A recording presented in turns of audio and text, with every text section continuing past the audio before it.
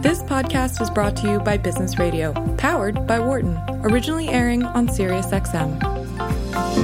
This is Zeke Zelker, fantastic, critically acclaimed and award-winning filmmaker, entrepreneur, has a very different approach to his craft, which he calls the Cine-experiences. His projects just don't simply entertain; they actually attempt to try to engage you as an audience to become part of the story. From producing the first Transmedia project, which we'll talk about at Sundance, to writing, directing, producing the seventh most viewed drama on Hulu, Zeke continues to push the boundaries of storytelling. He's been kind enough to sit down with us today to share his wisdom to see if we can learn something from his perspective to do better marketing for ourselves. But yes, Zeke, please take us deep into your process because I'm just so anxious to learn so much from you. Yeah, absolutely. So Billboard is what we call a Cine-experience. The term that was originally coined was Transmedia by Henry Jenkins at MIT.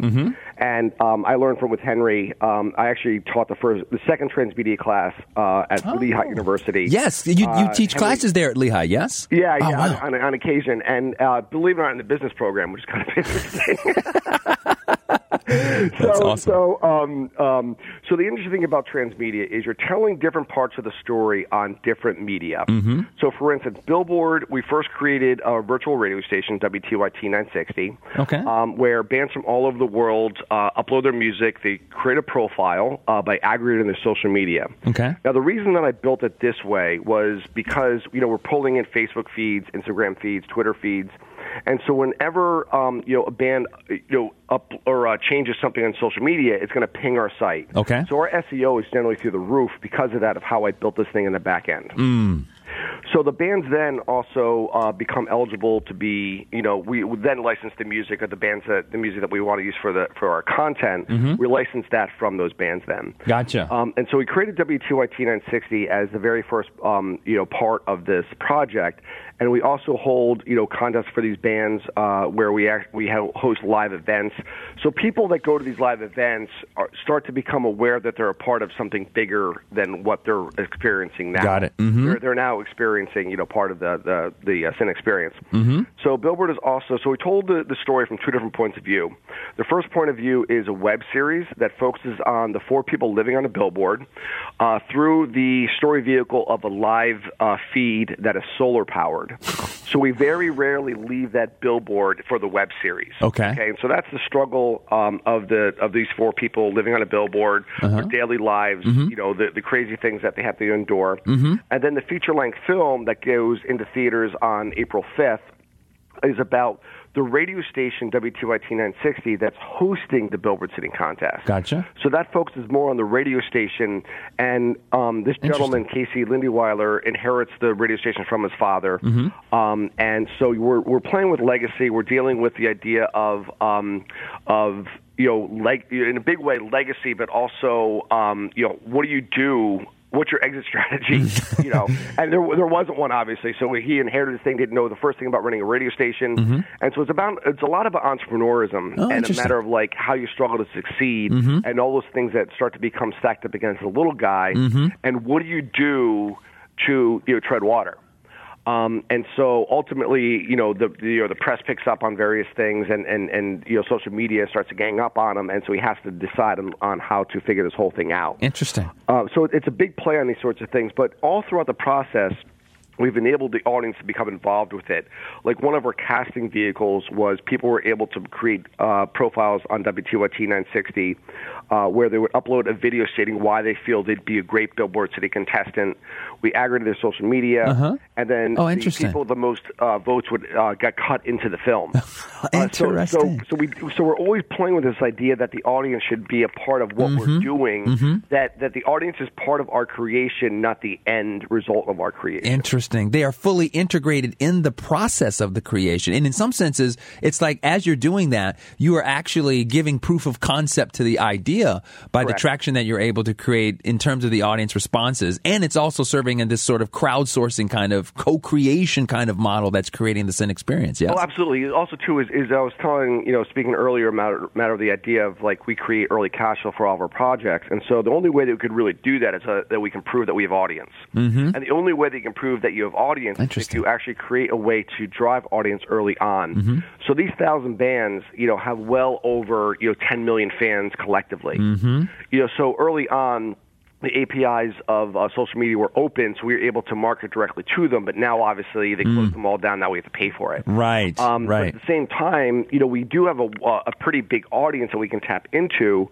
It's just a matter of how much resources do we have to be able to allocate to be able to do it. Gotcha. And so, but there is a direct channel though, as you were developing WTYT 960, the virtual radio sort of portion of the project, you were literally creating the audience for the film. Correct. Wow. Yeah, and also too is we created this thing in a way that that each piece markets the whole, and each piece markets the other piece. Got it. Mm-hmm. So it's kind of like a 360 sort of it's a 360 way of marketing what you're doing. Gotcha. And also too is we have fun. So when we're in theaters, periodically we're going to run around and our DJ is going to hand out free stuff based off the content. And we created this tabloid that we're leaving around as a marketing tool.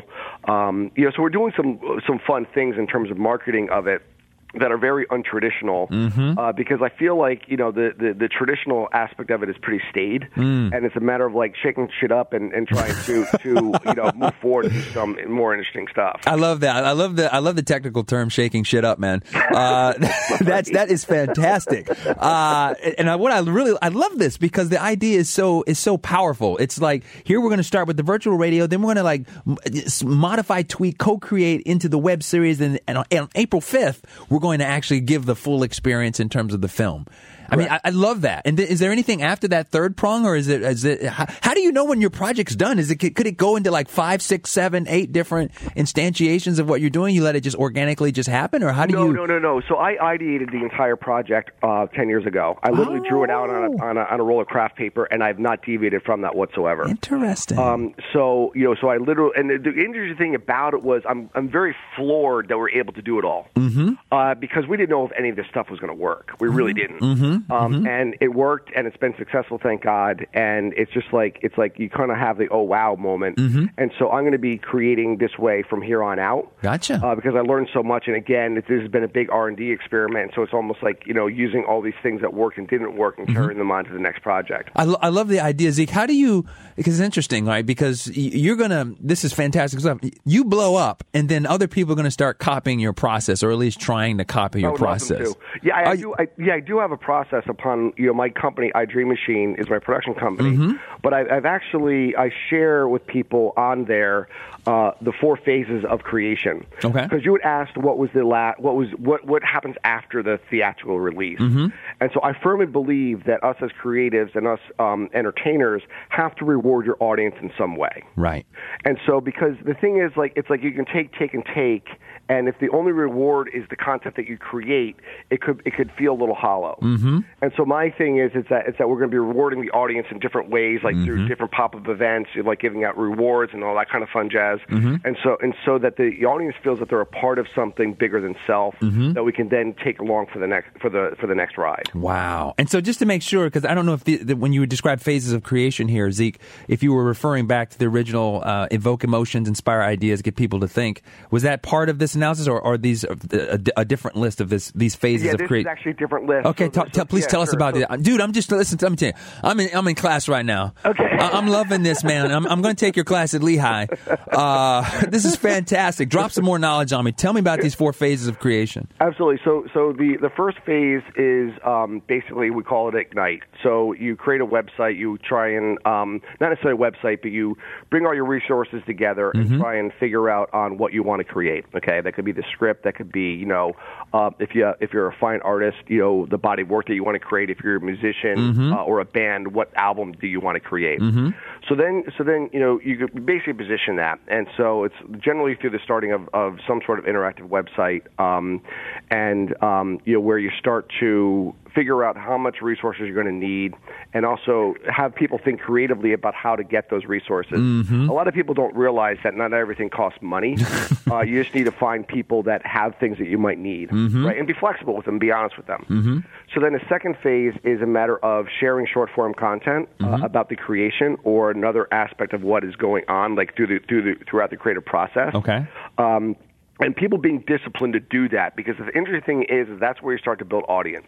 And we learned this from what we were doing with Billboard. And so by sharing that short form content, you start to build your social network. You're then providing content for your audience, and so you're carrying them along the way of this story, of your journey. Gotcha. So the third phase then is the main event, whether it be the feature film, or whether it be your gallery showing, or whether it be your release party for your CD, if you're a band, if they still have CDs. And then, right. and then the third phase is reward. So you reward your audience in some way for them to be associated with this. So you're collecting data throughout this entire process. Interesting. You're collecting audience throughout this entire process. So then after you're done with it and you reward your audience, you then have that entire audience that you can take on to your next project. Wow. I look at the long tail of things. I don't believe filmmaking is a lottery. A lot of people want to go to Sundance or sell their film for millions of dollars at a major film festival. Yeah, that'd be great. But at the same time, that's a lottery. Literally, there's very few people that get that opportunity. So you have to look at it from the long tail, where I want to have income coming in from multiple projects over the course of time. Got it. Not just have one big chunk, and then that's all I have. Got it. And so this more strategic approach, Zeke, I love this. You're applying like long-term approach, strategy, structure, and sort of business discipline, but with a very kind of well-versed analysis that allows you to not necessarily put up any arbitrary bounds on the creative process. You're just facilitating kind of an approach that has the outcome of creating this cine experience in your words. Yeah, absolutely. Yeah, and so it's not limiting creatives by any means. It's just a matter of having them think differently. Because what I found is that a lot of creatives, a lot of filmmakers, musicians, and so forth, do not really think about the business side of things early on. And so I try and get them thinking about it very early on, so that they can then find success. Because you only really understand what your success rate is unless you know where your money is going or where it's coming from. Got it. And so I'm an entrepreneur by heart, and it's just a matter of like instilling this kind of ideas in other filmmakers and other creatives, so that they start to look at things as more of a business, so that they can basically sustain themselves. Because the problem with our society today is there's not a sustainable creative class. Got it. At all. But you see, the federal government's constantly wants to cut NEA. More and more artists and organizations are trying to go after corporate sponsorship.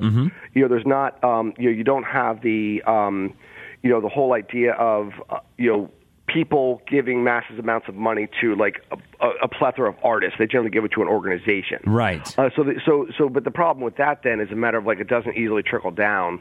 So it's almost a matter of like trying to figure out a way to create the creative class, and so that we can is sustain our culture. Because without art, there's no culture, and it's a matter of like really trying to figure out a way to sustain artists so that they can keep going. Wow, very exciting, Zeke. What's coming up next for you? I have a project that I'm working on. Throughout all this chaos, I'm still creating other stuff. Is that it's a project called Love Hereafter, and it's my version of a love story that takes place in Washington, D.C. Oh, wow. It's about a child advocate attorney falling in love with a ballerina from a ballet that I wrote called Love Decide. And it's a matter of breaking down the barriers of your past to trust to fall in love.